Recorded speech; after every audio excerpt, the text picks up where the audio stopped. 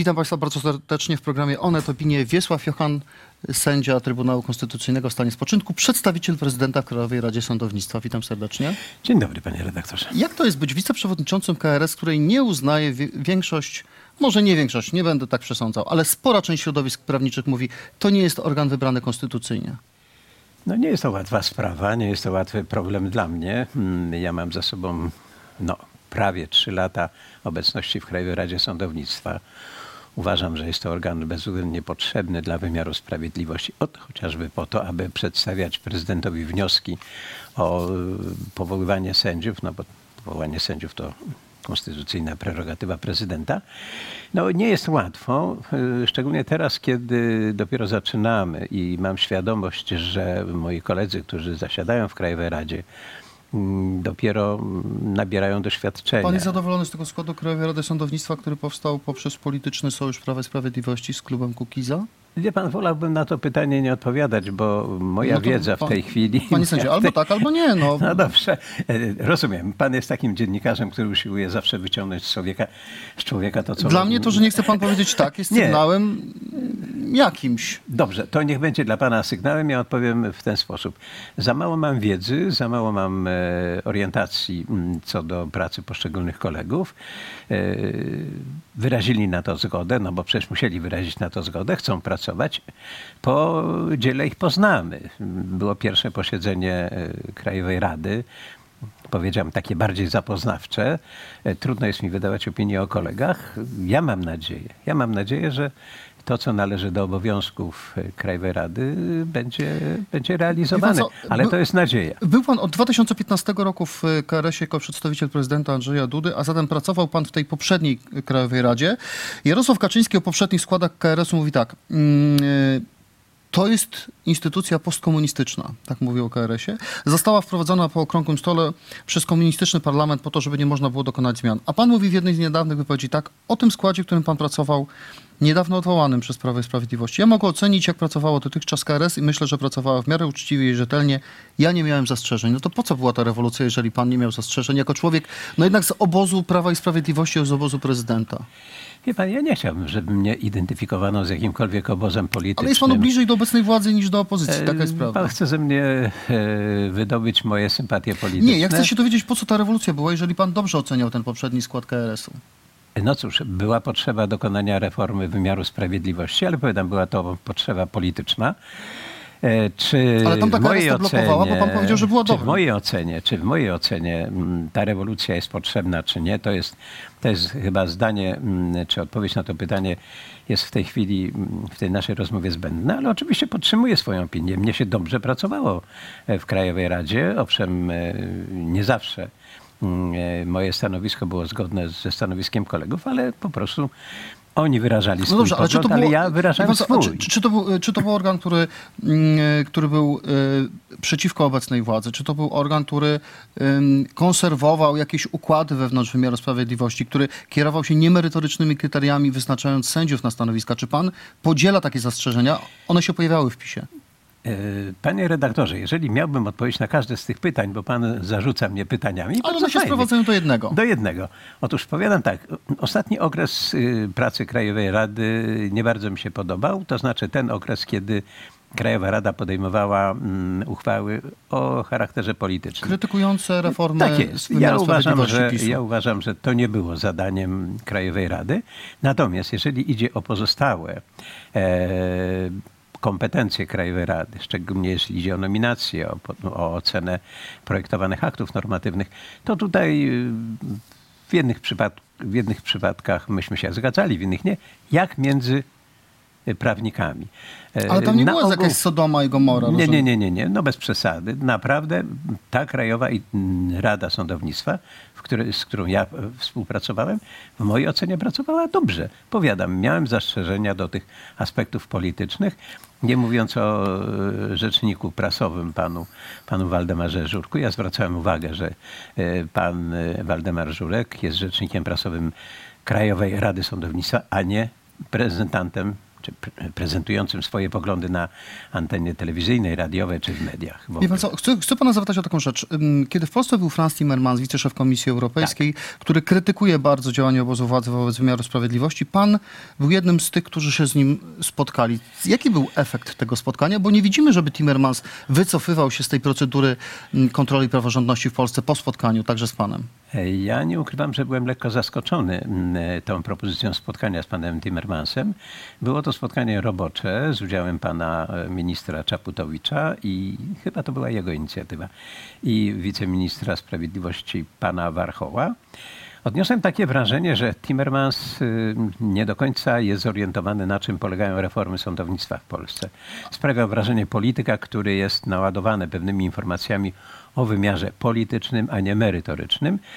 I myślę, że ta rozmowa, podczas której miałem okazję udzielenia wielu odpowiedzi na pytania, które pan Timmermans zadawał, chyba w jakiś sposób wyjaśniła mu pewne meandry, pewne zawiłości tej reformy. Muszę powiedzieć, że zakończyliśmy rozmowę w bardzo miły, powiedziałbym trochę kurtuazyjny obyczaj czy sposób. Nie widać tego. Kiedy pan Timmermans powiedział, że bardzo chętnie porozmawiałby ze mną i otrzymałem zaproszenie z jego strony do Brukseli. No, do tej pory to zaproszenie nie nadeszło. Zdanie krytycznie podtrzymuje na temat zmian. Między innymi w Brukseli... Ale proszę zwrócić uwagę, bezpośrednio po tym spotkaniu ukazał się komunikat, czy właściwie informacja, że Timmermans widzi pozytywne reakcje ze strony polskiego rządu. No nie, ja się nie identyfikuję z rządem w najmniejszym stopniu, ale widzi pozytywne reakcje z polskiej strony, jeśli idzie o funkcjonowanie wymiaru sprawiedliwości. Panie sędzio, jednym z elementów, który Bruksela krytykuje, jest zmiana dotycząca szefostwa Sądu Najwyższego. Konstytucja polska, konstytucja mówi jasno, kadencja prezesa Sądu Najwyższego trwa 6 lat, czyli pani profesor Małgorzata Gersdorf powinna odejść w 2020 roku, a PiS wprowadził takie rozwiązania, że powinna odejść w wieku 65 lat. Nie chcemy jej wieku wypominać, ale ten moment już minął.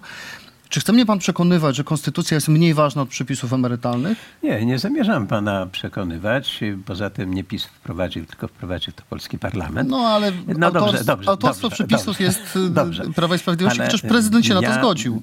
Panie redaktorze, ja szanuję prawo, ja szanuję każdą ustawę, która jest ustawą uchwaloną przez polski parlament, podpisaną przez prezydenta.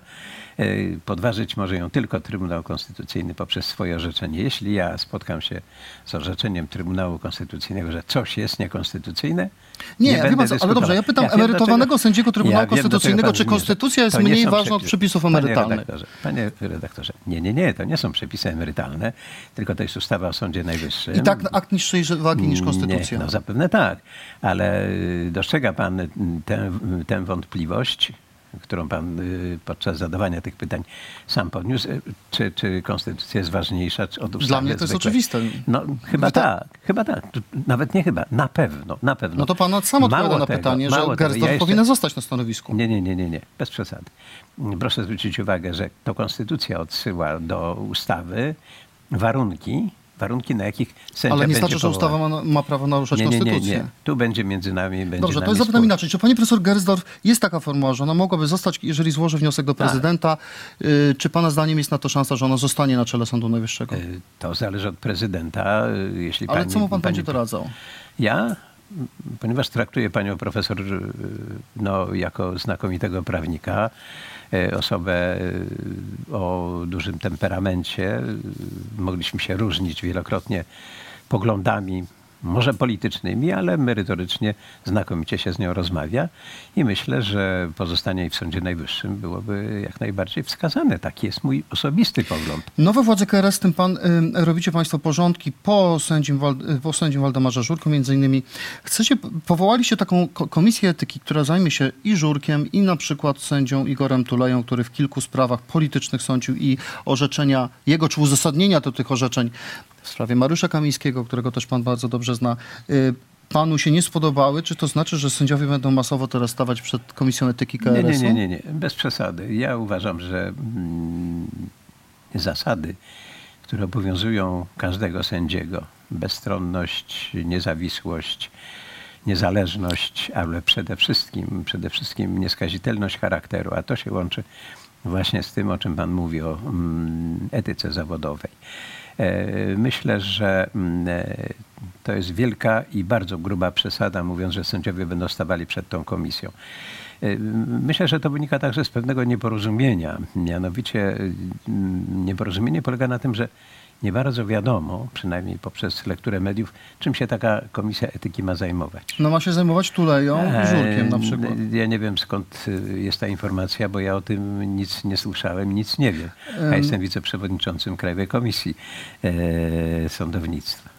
Zgodnie z wnioskiem wiceprzewodniczącego Johanna, czyli pana, Komisja Etyki ma się zająć przypadkami pozasądowej, w szczególności politycznej działalności sędziów. Wnioskodawca wytłumaczył, jakie przypadki ma na myśli. To wymienił nazwiska sędziego Igora Tulei i przypomniał jego pamiętny wyrok z 2013 roku w sprawie śledztwa CBA, o czym wspomniałem, CBA za czasów Mariusza Kamińskiego, dotyczącego podejrzeń o korupcję w jednym ze szpitali. Tam Tuleja mówił o stosowaniu stalinowskich metod, a zatem wygląda na to, że to pan wymienił Tuleję.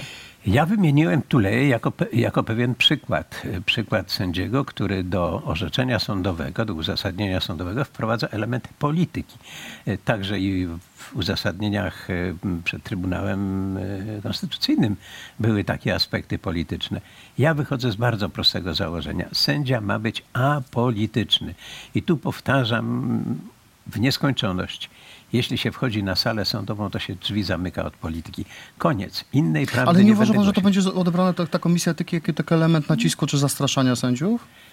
Poprzez sam fakt powołania komisji Nie nic poprzez takiego nie... wymienianie nazwisk, takich, których sędziów... Ja wymieniłem, ponieważ moim zdaniem zachowanie pana sędziego Tulei było zachowaniem, które naruszyło pewne zasady etyki zawodowej i uważam, że sędzia nie powinien w roku 2017 bodajże to było, odwoływać się do metod stalinowskich, a tutaj trzeba jasno powiedzieć, naprawdę nie ma nic wspólnego z działaniem CBA, czy Mariusza Kamińskiego, czy innych funkcjonariuszy. No to nie wystarczy taka krytyka, jak pan tu dzisiaj u mnie w programie wobec naszych widzów mówi, czy trzeba się komisją etyki podpierać? Panie redaktorze, pan Igor Tuleja odbył rozmowę w KRS-ie, został upomniany za swoje zachowanie i na tym sprawa się skończyła. Natomiast to była pewna egzemplifikacja, że taka postawa jest nie do przyjęcia. Dobrze, okej. Patrzę sobie na skład waszej Komisji Etyki. Członkini tego zacnego ciała słynie z takich wypowiedzi. Bez obrażania kogokolwiek nie potrafi po prostu mordy swojej otworzyć. Zjeżdżaj człowieku, oszczerco, kłamco, TVN bezczelny. Państwo powinniście jak w Korei przejść reedukację w obozach uczących demokracji. O Unii, to było do sędziów, a teraz o Unii. Kolejny etap nękania Polski przez Unię Islamską i Mehmeta Ali Abu Timmermansa. Unia Europejska jest gorsza od komunizmu. Mam na myśli Krystynę Pawłowicz. Ona będzie rozstrzygać o etyce sędziów. No, jeśli taka sprawa dotycząca naruszenia zasad etyki znalazłaby się w komisji, to nie jest wykluczone, że członkiem tego zespołu będzie pani Krystyna Pawłowicz. Ale proszę pamiętać, że pani Pawłowicz jest członkiem Krajowej Rady Sądownictwa wybranym przez Sejm i nikt poza Sejmem nie może jej odwołać. No tak, ale Zaraz, panie redaktorze, prawda. chciałbym skończyć odpowiedź. Jasne. Ja wiem, że ma pan taki zwyczaj swojego rozmówcę ustawienia pod ścianą, ale ze mną się panu nie uda. Spróbuję, no dobra. ale słucham. Dobrze.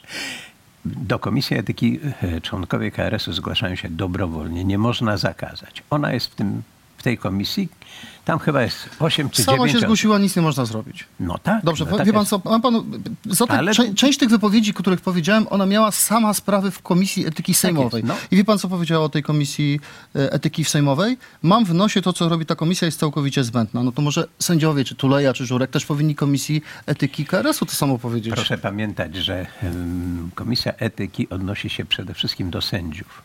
A Komisja Etyki w Sejmie do posłów. to proszę Posłanka bardzo. Pawłowicz powiedziała to, co powiedziała o tejże A to Komisji niech Etyki. Komisja Etyki Sejmowa sobie orzeka i niech wydaje orzeczenie w tej sprawie, niech ocenia zachowanie pani Pawłowicz. Ale powiadam, wydaje mi się, że temperament pani poseł jest tak przeogromny, że rzeczywiście można byłoby mieć wątpliwości co do jej obecności w tej Komisji Etyki. Ale tutaj sytuacja jest absurdalnie Mogę pana prosta. jeszcze jedno pytanie o estetykę w KRS-ie zadać? Stanisław Piotrowicz, prokurator w stanie wojennym, wtedy kiedy pan bronił opozycjonistów, Tak. on przyjmował ordery, był w egzekutywie PZPR-u. W 78 roku, od 78 roku należał do PZPR-u. Był kierownikiem szkolenia partyjnego, społecznym inspektorem pracy. Podoba się to panu? Jest też członkiem KRS-u. Rozmawiamy o Krajowej Radzie Sądownictwa. Ja nie mam najmniejszego wpływu na to, kto jest członkiem KRS-u. Ale pytam pana o odczucie estetyczne. Estetyczne czy tak, etyczne? Estetyczne. No wie pan, nie odpowiem panu wprost. Myślę, że każdy ma gdzieś tam w swoim życiorysie jakąś plamę. Potem zachowuje się normalnie, przyzwoicie, działa w interesie Rzeczpospolitej i tutaj nie widzę problemu obecności pana Piotrowicza w Krajowej Radzie Sądownictwa. Powiadam, wyboru dokonał Sejm i ja ten wybór szanuję, jak każdą decyzję Sejmu. Ostatnia kwestia, panie sędzio. Działał pan w Reducie Dobrego Imienia. To była taka organizacja, bardzo która stała na straży wizerunku Polski w sprawach historycznych. Czy pańskim zdaniem ustawa o IPN, która wprowadza kary za przypisywanie Polakom zbrodni nazistowskich Niemiec, ona jest w tej chwili w Trybunale. Czy ona jest zgodna z konstytucją, czy nie? Pytam o pańską osobistą opinię, co się powinno z tą ustawą stać. Ona jest krytykowana przez Izrael, środowiska żydowskie, amerykańską dyplomację. Proszę pana, szanowny panie redaktorze, jest mi bardzo trudno odpowiadać na to pytanie. Reduta Dobrego Imienia powstała z założenia po to, aby nie utożsamiano zbrodni nazistowskich, zbrodni niemieckich z Polakami. O tym jest ta ustawa także. Tak. I wydaje mi się, że Trybunał Konstytucyjny powinien naprawdę dokładnie ją przeanalizować. Ja nie chcę wypowiadać swojego zdania, bo problem jest niesłychanie trudny, niesłychanie Ale ma pan takie zdanie? Wie pan, co się powinno, czy czuje pan, co się powinno się stać? Wie pan, zostawmy tę sprawę Trybunałowi Konstytucyjnemu. Ja nie chcę niczego Trybunałowi podpowiadać. Ale Trybunał to są dorośli ludzie, nie muszą się kierować, nie będą się kierować pańskimi sugestiami. No, oczywiście są niezależni. Człowieka, który jest przedstawicielem prezydenta w KRS-ie, był sędzią Trybunału Konstytucyjnego i działał na tym polu. Jest pan idealnym adresatem, żeby zadać takie pytanie. Ja do końca musiałbym ją dokładnie przeanalizować. Wie pan, ale pan by jej nie wyrzucał do kosza po prostu. Bo tego wymagają nie. Stosunki polityczne z Izraelem czy Stanami. Nie, z całą pewnością nie. Z całą pewnością nie.